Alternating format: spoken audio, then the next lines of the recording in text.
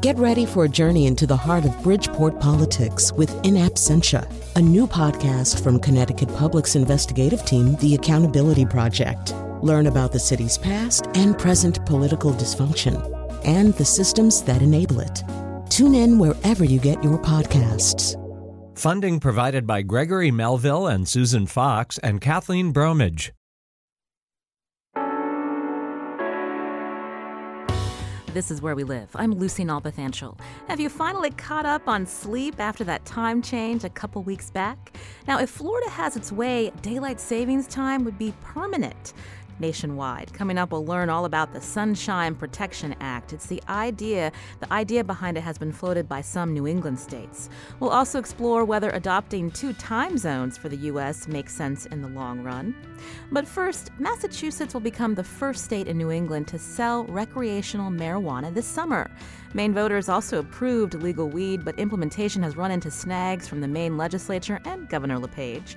Connecticut lawmakers have weighed similar proposals for recreational marijuana in recent years, but so far the legislation hasn't found enough support. Could that change this legislative session? Coming up, we'll hear from 2 lawmakers on opposite sides of the debate, State Representative Vincent Candelora and State Senator Gary Winfield. They'll join coming up. But first, we want to hear from you. Do you want Connecticut to legalize and sell marijuana? Why or why not? Join the conversation, 860-275-7266. Find us on Facebook and Twitter at Where We Live. We're going to start with an update from Massachusetts. On the phone with us is Dan Adams, cannabis reporter for the Boston Globe. Dan, welcome to the show. Hi, Lucy. Thanks for having me. So we're hearing that sales of recreational marijuana is set to begin in July. So briefly walk us through the process since citizens legalized this in a ballot measure a couple of years ago. Sure. So in the fall of 2016, voters here in Massachusetts approved recreational marijuana, not by a huge margin, just under 54% voted yes on that question. And then last summer, we had the legislature sort of revise that law that voters had approved, and they changed some things about how it will be implemented. They raised the taxes on recreational marijuana. They slightly changed the system of local control, where cities and towns decide whether to allow these businesses. And they also made the agency that's going to regulate it independent, and they added 5 members to it instead of 3. So they made some modest tweaks. But all in all, we're still on track for this rollout coming up this summer. And from what I understand, the marijuana is going to be taxed at 17%. That's right, 17% at the state level, and then municipalities are allowed to impose an additional tax of up to 3%. So for a total of 20% for consumers that are paying at the register. So with the agency that is looking at regulating this, walk us through when we talk about being for sale in July. Exactly, are they expected to start at July 1, or what's the latest there? That is the question of the hour here in Massachusetts. Yes, sales are scheduled to begin in July, but there's increasingly a feeling that the rollout is going to be perhaps a bit underwhelming, maybe fewer stores than consumers expected. That's not necessarily because of any incompetence on the part of the state regulatory agency.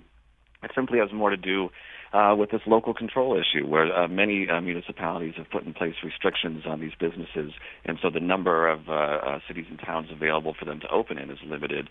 The other thing that's happening here is actually almost a horticultural issue. It takes 4 to 6 months to grow a marijuana plant and to harvest the buds from it, cure them, and dry them, and prepare them for sale, or manufacture them into other products like edibles. And so a company that gets its license in the next couple of months here, they're not going to have anything ready to go for a little bit of time. So it's quite possible that this summer, while yes, sales will begin, we could be looking at a relatively small handful of stores, 3, 5, 10. And it's hard to put an exact number on it. It's probably not going to be a lot.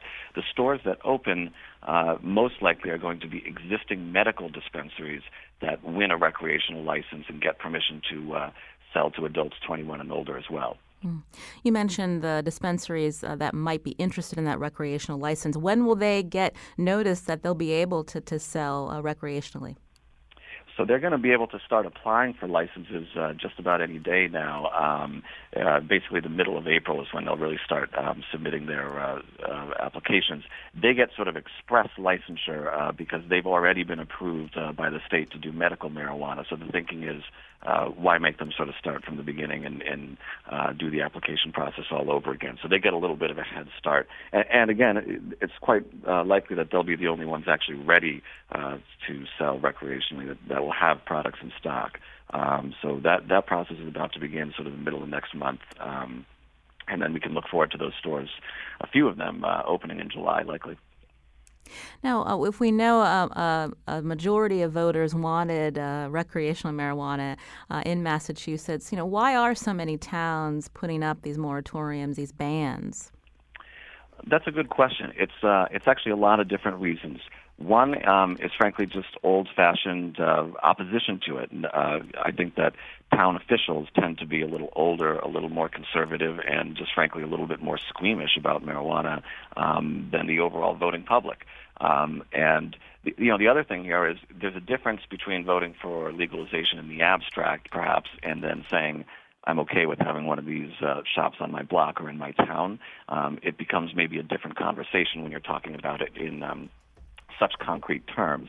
But, a lot of the municipalities that have put in place restrictions up here, they've really done so just to buy themselves some time to do zoning, to decide which area of the town they think would be appropriate for these kinds of facilities to locate in. And those conversations are sort of beginning in earnest now that the state has finalized its regulations. So I think we'll see a lot of towns start to lift those restrictions now that they have certainty about how the rules work.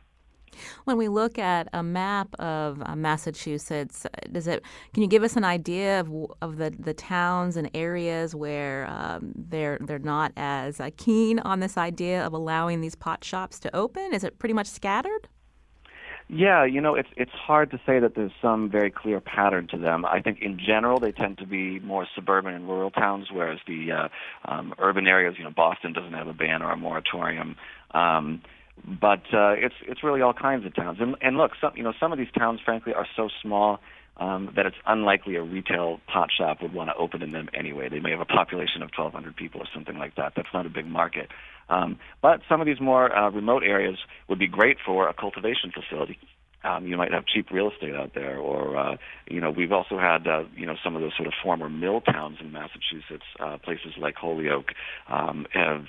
The mayor of Holyoke has rolled out the red carpet and says, I've got all these empty big brick warehouses, down by the river here that used to be manufacturing facilities.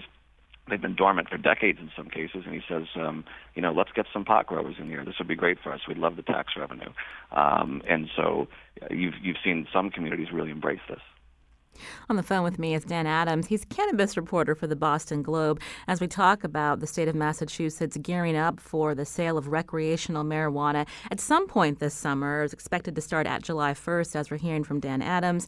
That may not be right on track for July 1st, depending on how the agency moves forward with these recreational licenses, and also hearing about select Massachusetts towns and municipalities that they're either putting up bans or setting up moratoriums until they have time to figure out how they want to regulate it locally. You can join the conversation, 860-275-7266. Now, Dan, the way the Massachusetts law has been framed, this is not going to exclude out-of-state residents from coming up into the Bay State to buy recreational marijuana.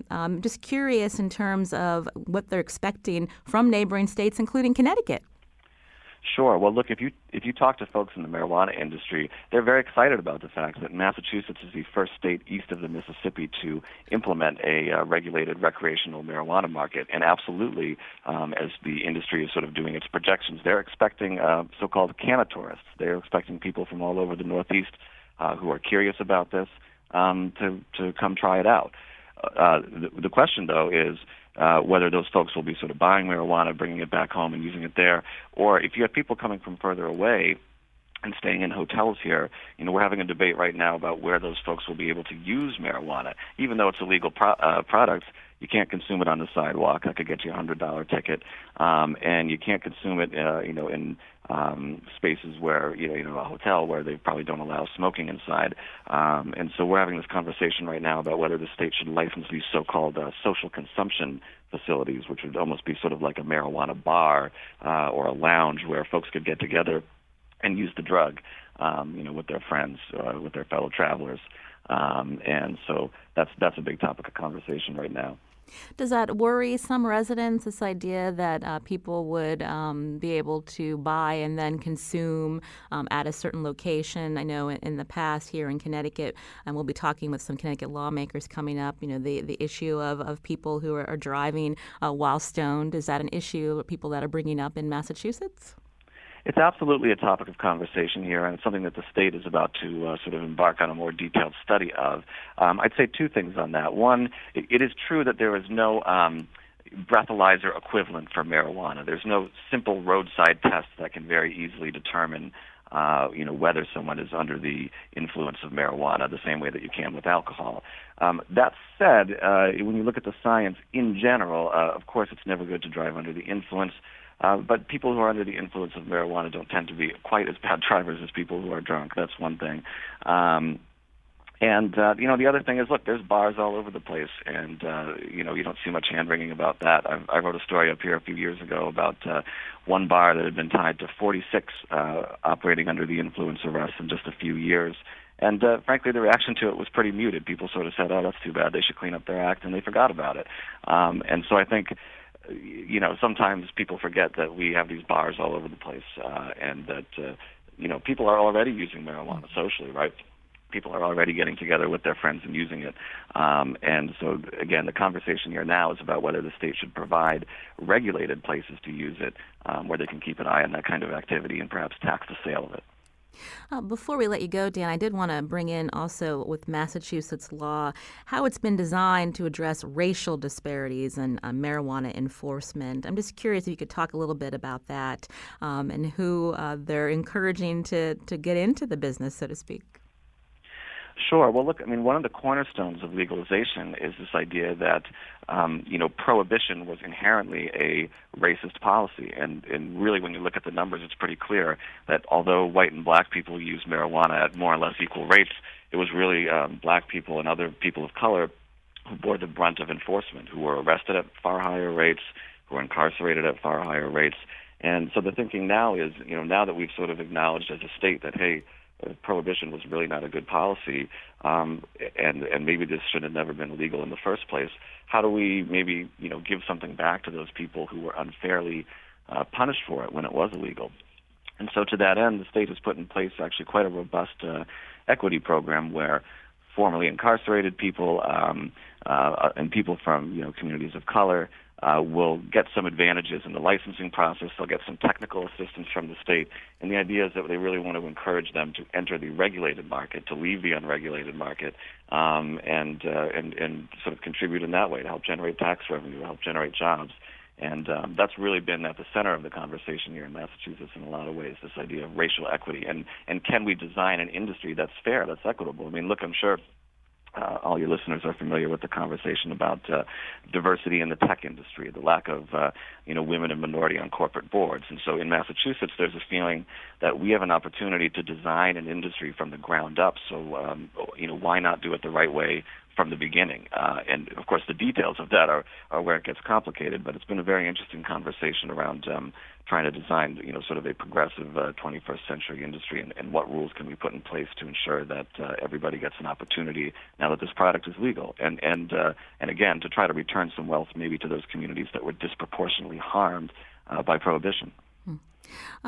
As we're talking this hour on whether Connecticut will follow suit again to legalize and sell recreational marijuana, I'm looking at the process that has gone through Massachusetts the last couple of years. Any lessons for Connecticut as lawmakers continue to debate this, Dan? That's a good question. I think that one thing that Massachusetts perhaps has done well is to really bring all the stakeholders to the table. And, we've got advisory committees that have worked with the state agency. And on those committees, you have police officers, you have activists, you have small business people, you have agricultural experts, really run the gamut. And I think that it's important that all those voices be included. I would, if I had to tell Connecticut anything, I'd say, listen to your constituents, and look at the polling too. I think that if I'm not mistaken, support for legalization in Connecticut is running, well into the 60% range, and without a ballot initiative, it will be on lawmakers to hear that feedback from their constituents. And already I know that this is an issue that they're trying to make a campaign issue in the governor's race, in some of the races for state legislature, and it'll be interesting to see how much of a part of that conversation the marijuana issue becomes. Dan Adams, again, cannabis reporter for the Boston Globe. You have a newsletter that listeners can subscribe to. Tell us what it's called. Sure. The newsletter is called This Week in Weed. It comes out on Saturdays. It's free, and you can sign up at globe.com/TWIW. Well, we appreciate your time, Dan, and we'll tweet out links to your latest stories at Where We Live. Thanks again. Thank you, Lucy. Coming up, should Connecticut follow Massachusetts' lead? We'll hear from two lawmakers on opposite sides of the issue, and we want to hear from you, too. Do you support the state legalizing and selling recreational marijuana? Why or why not? Join the conversation, 860-275-7266. Email wherewelive@WNPR.org. Find us on Facebook and Twitter at Where We Live.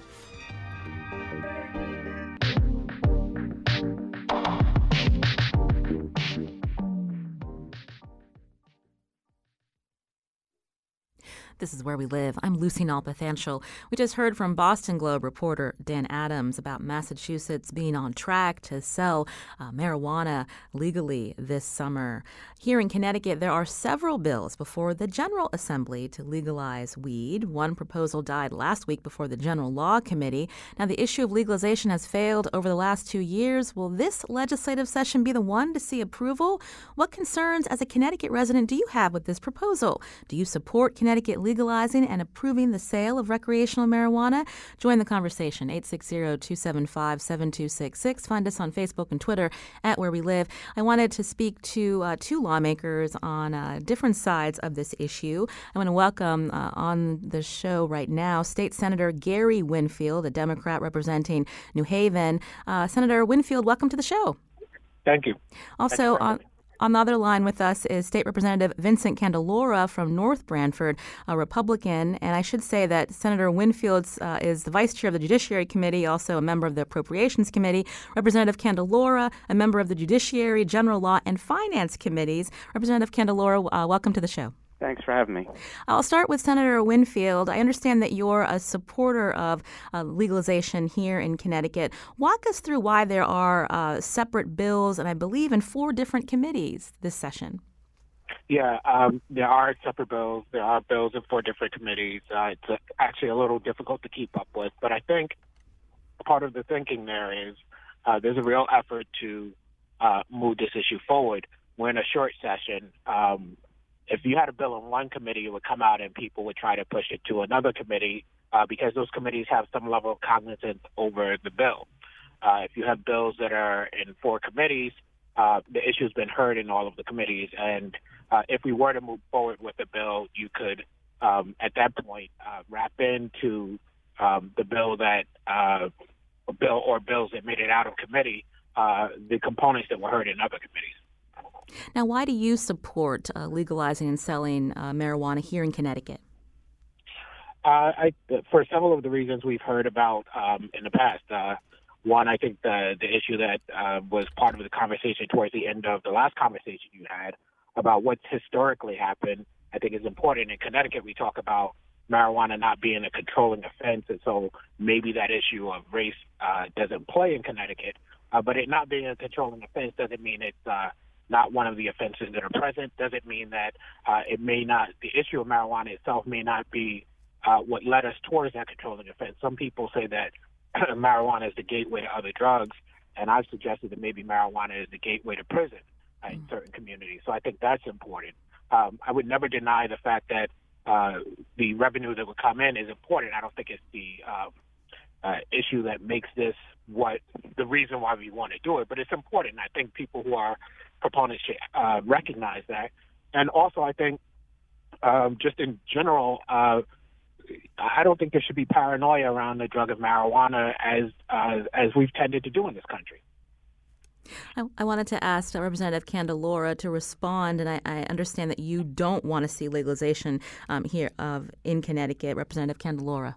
Yeah, that's right. I think there's a lot of levels to why I'm opposed to it. I mean, I think first, the overall societal impacts, the fact that children have already changed their perception of that drug. I don't believe necessarily that marijuana is a gateway drug. It's now become a destination drug.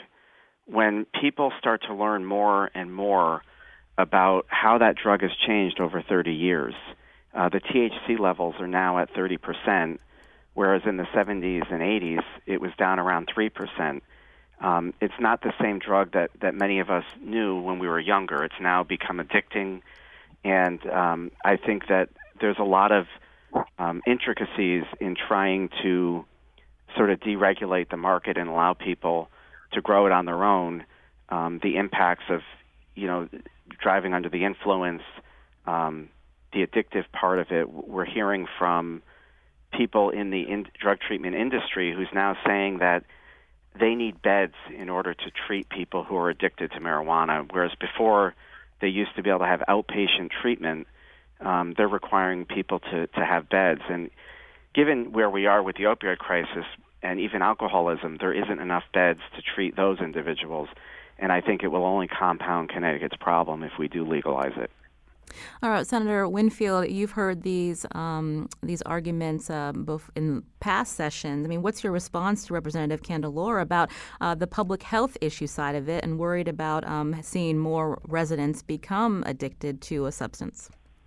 Yeah, so I think those concerns are valid concerns. I think that the General Assembly should listen to them, but I don't think those things necessarily become a barrier to doing what we're trying to do. We're not just simply talking about just legalizing marijuana and people to do whatever they want. We're talking about how do we regulate this issue. And wrapped into that should be these public health concerns. But the other thing that has happened with marijuana over the course of many years is many things have been mixed into marijuana. So it's not just how the THC levels have changed, but it's what goes with marijuana as well.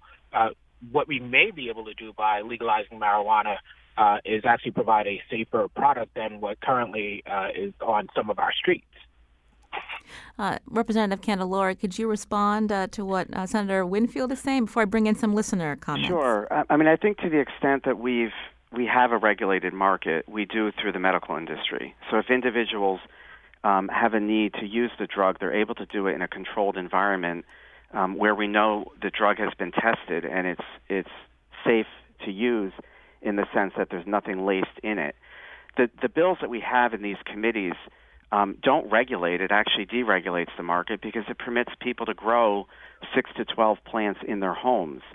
So the thought that somehow Connecticut is going to be better able to regulate the drug by allowing people to grow it in their homes, it really ends up having the opposite effect. And so that is my concern.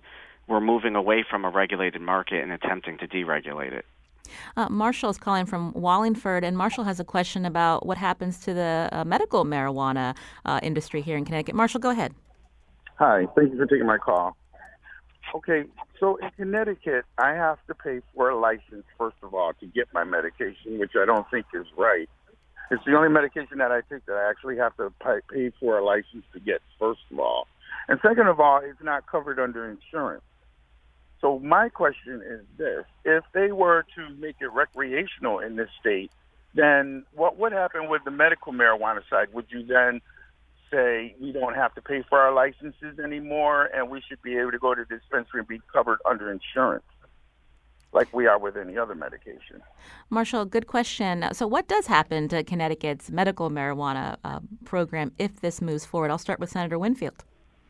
Yeah, so I would say that the honest answer currently is that I don't know the exact answer to that. There are conversations ongoing with the state of Colorado and others who are looking at it. And I think that one of the things that if we did move forward with the proposal to legalize marijuana is to learn from places where this has actually happened. So I know that's not the most satisfying answer, but that is probably the best approach to this. Representative Candelora, if Connecticut were to legalize and permit the sale of recreational marijuana, it would seem that people wouldn't wouldn't want to have to pay the $100 fee, the $200 fee to get a doctor to write off on a prescription for this medicinal marijuana.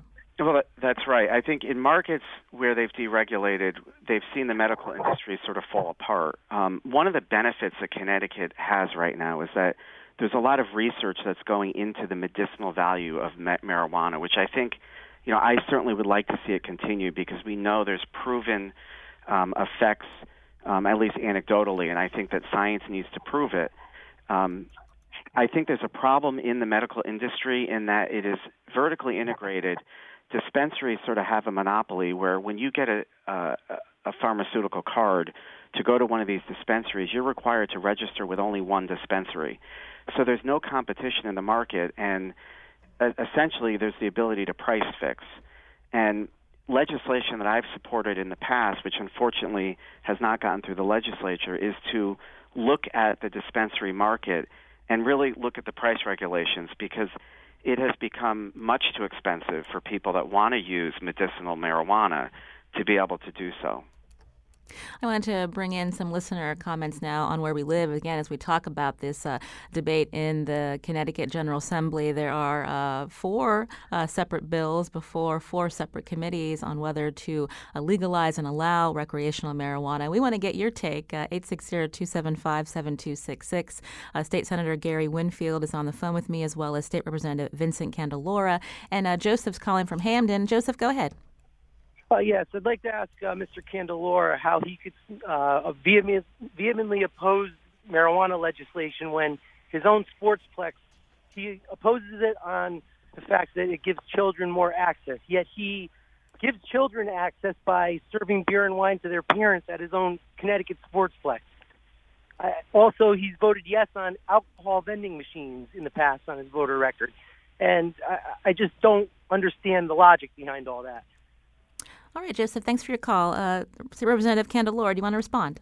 Yeah, as we all know, alcohol is a regulated market, and the state of Connecticut has a three-tiered system that continues to regulate it. Marijuana is different. Marijuana is a controlled substance. It's illegal under federal law. The structure that's being proposed in the legislature is very different from the three-tiered system that alcohol has. Alcohol is more strictly regulated. The proposals that we have in the legislature, I said before, would be allowing people to grow marijuana in their homes and therefore deregulating the market. So my position isn't that I am blanketly against marijuana. I think it has a place in society for medicinal purposes, and I want to see that medicinal market continue with research. Representative Candelora, you've mentioned a couple times that the Connecticut bills include allowing residents to grow 6 to 12 plants in their home. If that was taken out and people were only able to buy marijuana at a licensed pot shop, so to speak, would that be something you supported? I would still want it to go through a medicinal system where there'd be a reason for individuals to use it. So to keep that regulated market, I think unfettered authorization to use it still has the same issues. We have concerns over the DUIs and trying to get control of determining when people are intoxicated and driving. So those issues are still there. So I would not be in support of unfettered use. Gary's calling from New Haven. Gary, go ahead. Hi, good morning. Thank you for taking my call. Mm-hmm. The first comment that I have is I really don't even think we'd be having this conversation right now if the state had its financial house in order. So it doesn't, and this is one of the things that our legislatures are thinking about doing to raise revenue for the state. As a parent of two boys, I have a sophomore in high school and a sophomore in college. I have been preaching the dangers of drug use and marijuana use to them since a very, very young age. And I really just truly feel, regardless of, the revenue impacts to the state, that by legalizing marijuana, the legislatures are undermining us as parents and talking to things and talking about the dangers of marijuana to our kids forever. And and it basically is giving them permission, if you will, to go on ahead and smoke marijuana and get high. Unfortunately, I've seen the repercussions of people who've operated motor vehicles under the influence of marijuana and drugs and alcohol, and it's not a pretty picture. And again, I really just don't think that it's something that the state needs to be looking at in order to raise revenue. Because again, if we didn't have to raise the revenue, I don't think we'd even be talking about this. Gary, thanks for your call. I'll let Senator Winfield respond.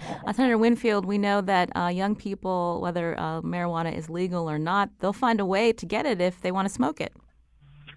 That's true. Young people smoke marijuana currently.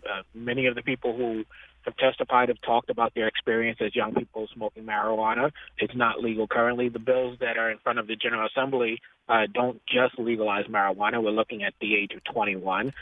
Cigarettes, similarly, aren't legal for our young people, but they smoke cigarettes, they drink alcohol. It doesn't mean that we're sending a signal that this is what young people should be doing.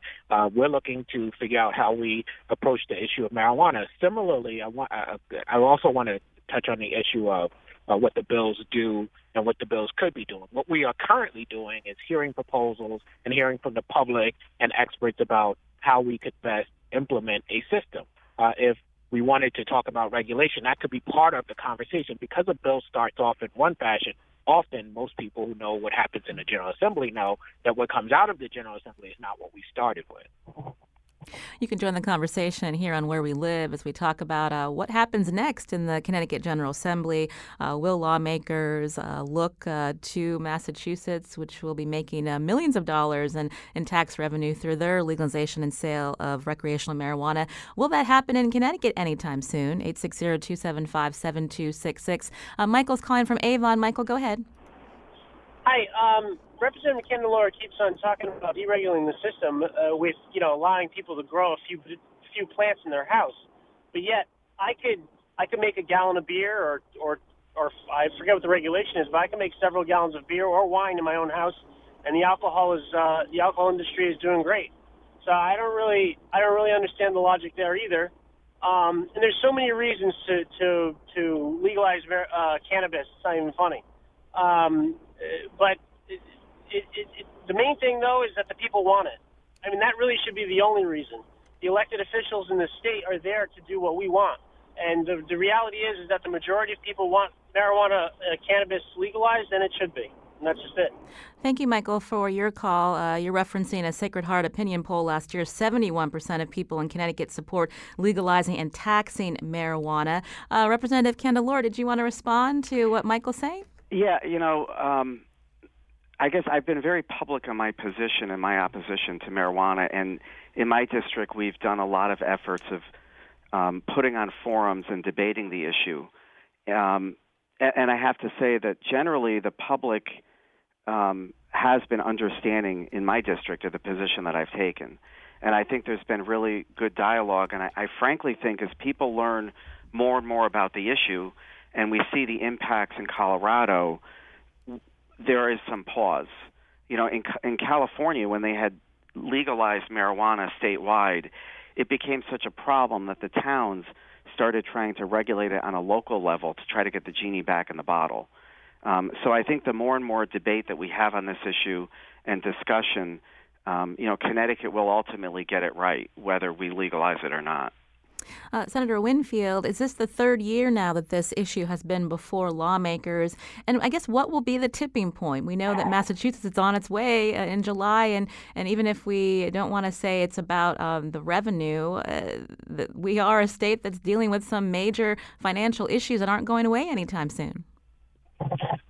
I'm not sure exactly what the tipping point will be. I think Massachusetts and what happens with Massachusetts may have an impact on Connecticut. It's not very difficult for people across state lines. If we don't pass a bill this year, I think that once we see what impact comes from Massachusetts legalization, that may have some impact on further conversations. Look, whether we are looking to do this for whatever reasons we're looking to do it, whether it's the financial issues, whether it's the history of crime and race in this country and in this state, I think this is a conversation that people come to for genuine reasons. And I think it's a conversation that, should we not be able to prevail this year, you will see again and again and again, like many of the other more controversial issues. Chris is a former Connecticut resident. He's calling from Colorado. Chris, go ahead. Hi. Thanks for taking my call. I just really appreciate you guys talking about this, and I think it's a really important topic. I did hear some people talking about your guests talking about it being a gateway drug and having it be similar to the opioid epidemic. And as somebody who's lived in Colorado, I'm a licensed medical user there, and I'd love to see the state of Connecticut really reach out to Colorado and see what they've been doing right there.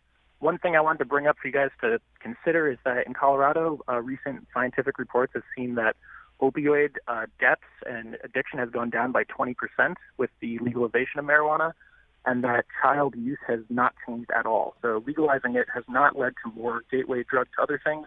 It's really kind of an outdated modality of thinking about it. So I just wanted to throw that out to you guys to think about and encourage folks to kind of see what Colorado's doing and the successes they've seen there. Thank you, Chris, for your call. I want to ask Representative Candelora, what are some lessons that Connecticut can learn from Colorado?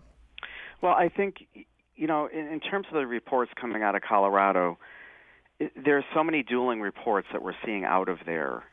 For as many reports saying it's not a gateway drug, you'll hear people say it is. You'll hear that the youth use has increased, and then you also hear that it has decreased. But ultimately, I think the lessons that we can take away, certainly, is that Connecticut needs to be prepared to first, decimate its medical marijuana program. And is there value in it, and should we continue it? But I think ultimately one of the stats that we've heard out of Colorado is the dramatic increase in driving under the influence. There is an increase in deaths in the use of it. We also know that science has shown that using marijuana below the age of 23 can cause an 8-point drop in your IQ, and it can be a permanent reduction. So there's a lot of complex issues to the matter. I mean, the bills that we have out there are permitting use at the age of 21, and science would suggest that's not the right age. And I think that we need to have a wait-and-see approach to how it really bores out for Colorado and whether it is a benefit. As far as impaired driving, where did those stats come from? I thought that law enforcement has said that there's no real way to test for someone who is under the influence of marijuana. So how do they know that impaired driving has increased? So one of the individuals against legalizing marijuana is a Dr. DeSouza from Yale University, who actually looked at driving accidents on 4/20. On April 20th, because we all know that's the day that people celebrate and use marijuana more frequently. And his analysis had found that there is an increase, and I forget the percentage, but it's a dramatic increase in accidents and deaths on that particular day in the afternoon.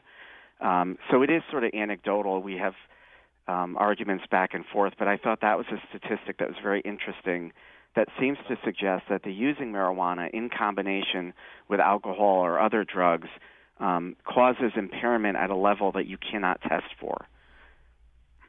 I wanted to fit in one more call before we head to break. Ray is calling from Ansonia. Ray, go ahead.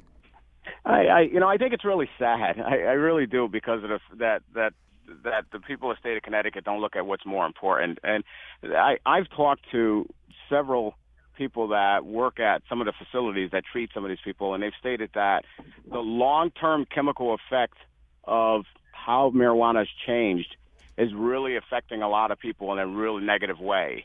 And it really saddens me that we look at something for profit. Grant, there's a lot of people out there that smoke pot, marijuana. Me personally, I can't stand the smell of people walking by me with it. But I think it's really sad that the state of Connecticut will even think about doing this for people, because they vote on it and say, okay, there's a majority of people that want it. But look at the long-term effect of it. And that's the part that people are being affected. And no one's really looking at that and saying, okay, we want the money, we want to generate income. I think it's a lot of bull that our kids got to deal with something like this and grow up and say, okay, yeah, you look forward to this. And I'm totally against this. And I think a lot of people that are sitting here are saying that it's okay and let's do it and everything. I think it's sad. I really do. I'd rather see the tolls come back for more income than to see something like drugs be involved in the state of Connecticut. So I really have a problem with it. Or casinos, Ray. Yeah, casinos. Thank you for your call. I want to have Senator Winfield just wrap up for us. I mean, you're hearing, again, this is obviously a debate that will continue from both sides, Senator Winfield. I mean, I guess, we've talked about, we don't know if this will pass this year, but it's something that you still believe Connecticut should be debating. I do believe it's something we should debate, and I believe that when we debate it, we should be honest about what we're talking about. If we're looking at a study on a day where marijuana usage is something that people key in on when it's illegal, that tells us nothing about what would happen with a legalized marijuana system. Also, in terms of the fact that we have multiple studies, we should look at who's putting those studies forward and what interest they may have. And I think when you do that, you disaggregate these studies. You find out that the studies that like from the Department of Public Health in Colorado, where they don't have the same interest as the Rocky Mountain High inter-district group that's there to decrease the usage of marijuana, you find out that what we know is that the usage of marijuana has not skyrocketed, and many of the things that cause fear aren't true. We're going to have a debate in this state this year. We're probably going to have a debate in this state next year. We have to have a debate where we're looking at what the facts are and not simply saying, well, everybody has an opinion, so we don't know anything. We want to thank you, State Senator Gary Winfield from New Haven. Also, State Representative Vincent Candelora. Thank you for your time. We appreciate it. Thank you. This is Where We Live. I'm Lucy Nalpathanchel. We're going to switch topics now. After the break, we're actually going to talk about daylight savings time. We know you're enjoying that extra light in the evening, but in Florida, the governor just signed a bill to keep the state from falling back 1 hour come fall. We're going to talk with an economist about the so-called Sunshine Protection Act. And also, does it make sense to do away with the multiple time zones across the U.S.? We'll find out after the break.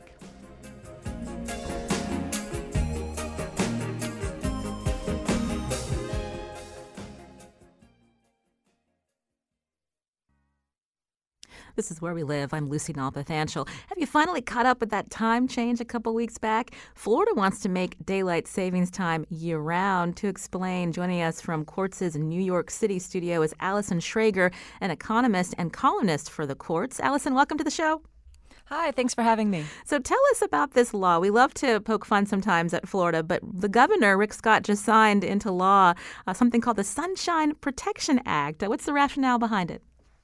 Well, the rationale is that they would stay on daylight saving permanently, effectively moving to Atlantic time. And I believe the rationale is the longer days, which for an economy very dependent on tourism would mean maybe some economic benefit. Now, this is also something that some New England states have also debated, to have more light in the winter. Yes. So Maine has proposed, contingent on New Hampshire and Massachusetts going along with them, that they would move to Atlantic time, which is effectively the same thing Florida's proposing, which is they would move an hour ahead and stay an hour ahead. And why does this need congressional approval? Well, since the 1960s, before that, whether or not a state followed daylight saving really came down to individual municipalities or cities. If they wanted to follow daylight saving, they could.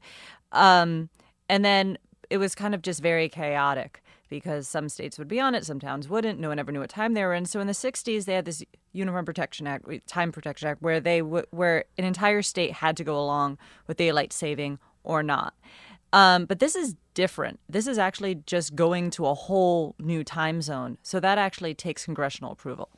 Now, can we step back into history and explain how the U.S. ended up with all these different time zones and with the way that we live our lives today, how it doesn't really make sense? So initially, before 1884, individuals, cities, and towns had their own sundials and were really on their own time. Because in theory, what you want the sun directly above you at noon. So that's solar time. So different towns had their own sundials and were all on their own time. But as industrialization changed that, particularly the railroads, you needed better coordination between different towns. Not only because you had the railroads and telegraphs trying to connect different towns, but you had economies become a lot more integrated. So in 1884, there was the International Meridian Conference that 26 countries come together in Washington and agree to these global time zones that we have now.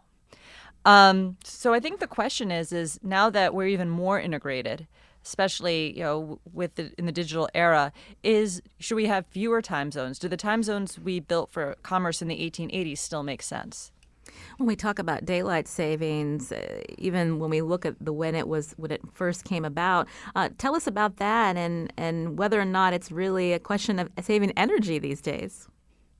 Yeah, so it was in 1916 in Germany during the war effort, they figured if they changed the clocks in the summer that they would burn less fuel, take advantage of daylight more. And it caught on then, particularly around the war effort. But there's not really a lot of evidence that this actually saves any energy at all, but there are costs. Because if you think about it, the whole point of time is economic coordination. So time changes just causes confusion, especially daylight saving when every country seems to observe it on a different day.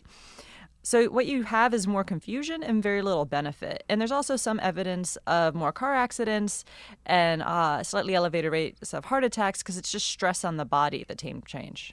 Oh, we were talking about the moving the clocks forward a couple of weeks ago. I think I've seen that this impacts productivity by the millions. Yeah, I mean, it's hard to get a accurate read, but those first couple of weeks, everyone's really tired. So it is said there is some confusion. Europe changes time at a different time. It's really a nightmare for the airlines. So what you do is they have this confusion and exhaustion. So I say there's two different questions: do we have the optimal amount of time zones? And I think that's a more contentious issue. But there's no great economic benefit to changing the clocks, but there is some cost. When you look at what Florida has proposed, what's your take? And with our 4 time zones moving across our country, what's a more seamless process that we could be following? Well, I've proposed that we move to fewer time zones. I used to live between New York and Texas, and I noticed everyone in Texas did everything at the exact same time. They just call it an hour earlier. Partially because they have to do a lot of business with the East Coast, and partially because there's evidence that television schedules really sets people's times. So because we have central time for television, people do everything at the same time. But I also noticed living between 2 time zones is really confusing. So my idea is that we move to fewer. So Florida's proposal, New England's proposal would be to move to 5. I would say we should move to 2. We could have the East Coast move to Central Time and the West Coast move to Rocky Mountain Time and only have 2 time zones for the entire continental U.S. That would be helpful when you have a morning talk show to reach someone on the West Coast. Exactly. I mean, just imagine if people in California were only an hour behind us. Now, when we go back to the Sunshine Protection Act, again, this is something that the Florida governor has signed. But Senator Marco Rubio wants the whole country to do what Florida's doing. Yeah, that was unexpected. He's now floating a bill that we all move. All move to daylight saving permanently, which it said it's really, you can debate whether you want the longer nights or sunnier mornings, but it would be good at least to sort of get rid of this confusion by the time change. And is this possible that Congress would even consider this, given all of the other weightier issues they have before them?